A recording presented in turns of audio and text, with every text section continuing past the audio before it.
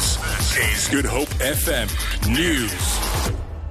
The Cape Peninsula University of Technology in Bellville is set to hold an open mass meeting this morning with various stakeholders. Spokesperson Lauren Kansley says student leaders, management and union representatives are expected to address the gathering. The meeting comes after students aligned to the Fees Must Fall movement clashed with police and campus security yesterday.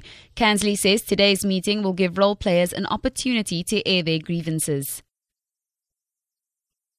The issue with yesterday's one was that it was elected delegates of the different groupings, so it was not just SRC and management, it was also alumni. So hopefully the more inclusive nature of this meeting will mean it's more successful. The South African and Namibian governments are consolidating efforts to cooperate in initiatives to secure energy. President Zuma will today host his Namibian counterpart, Hage Geingob. The two leaders will co-chair the second session of the South Africa-Namibia Binational Commission. The one-day meeting will, among others, discuss measures to strengthen trade and investment ties in areas including transport, health, education, science, technology and agriculture. Chepo Ikaneng reports. The main objective of the South Africa-Namibia Binational Commission is to coordinate and facilitate bilateral cooperation between the two neighboring countries. South Africa is the source of 66% of Namibia's imports and is responsible for approximately 80% of investments in key industries such as mining, retail, banking, agriculture and insurance. According to last year's trade figures, imports from Namibia were valued at over 6 billion rand, whilst exports to Namibia are estimated at close to 52 billion rand. Tsepo Ikaneng, SABC News, in Pretoria.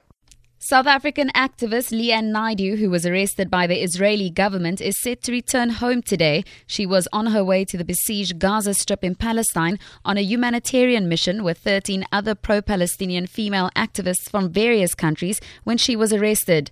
The women were traveling on board the boat as part of a project called the Women's Boat to Gaza. Spokesperson Zinat Adam.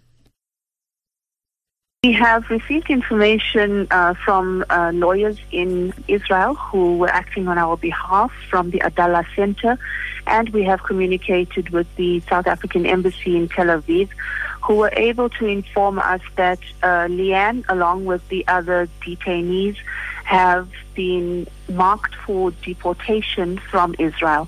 Our latest information was that she is supposed to be put onto the next flight from Tel Aviv that was due to depart Tel Aviv.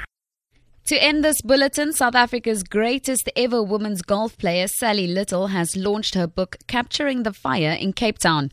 The book details her 28-year career during which she was not allowed to enter foreign countries because of South Africa's apartheid policy. Little lived in the US for years but relocated to Cape Town 7 years ago. She says her goal is to inspire young people to pursue their dreams. I hope that this book will be instrumental in some children's lives, understanding that if you have a dream, never stop, always focus. Coming back to South Africa, my goal is to find some youngster to step up, and hopefully she'll be of color, to go onto the international stage and hold that flag high for South Africa. For Good Hope FM News and Traffic, I'm Tamara Mitrovic.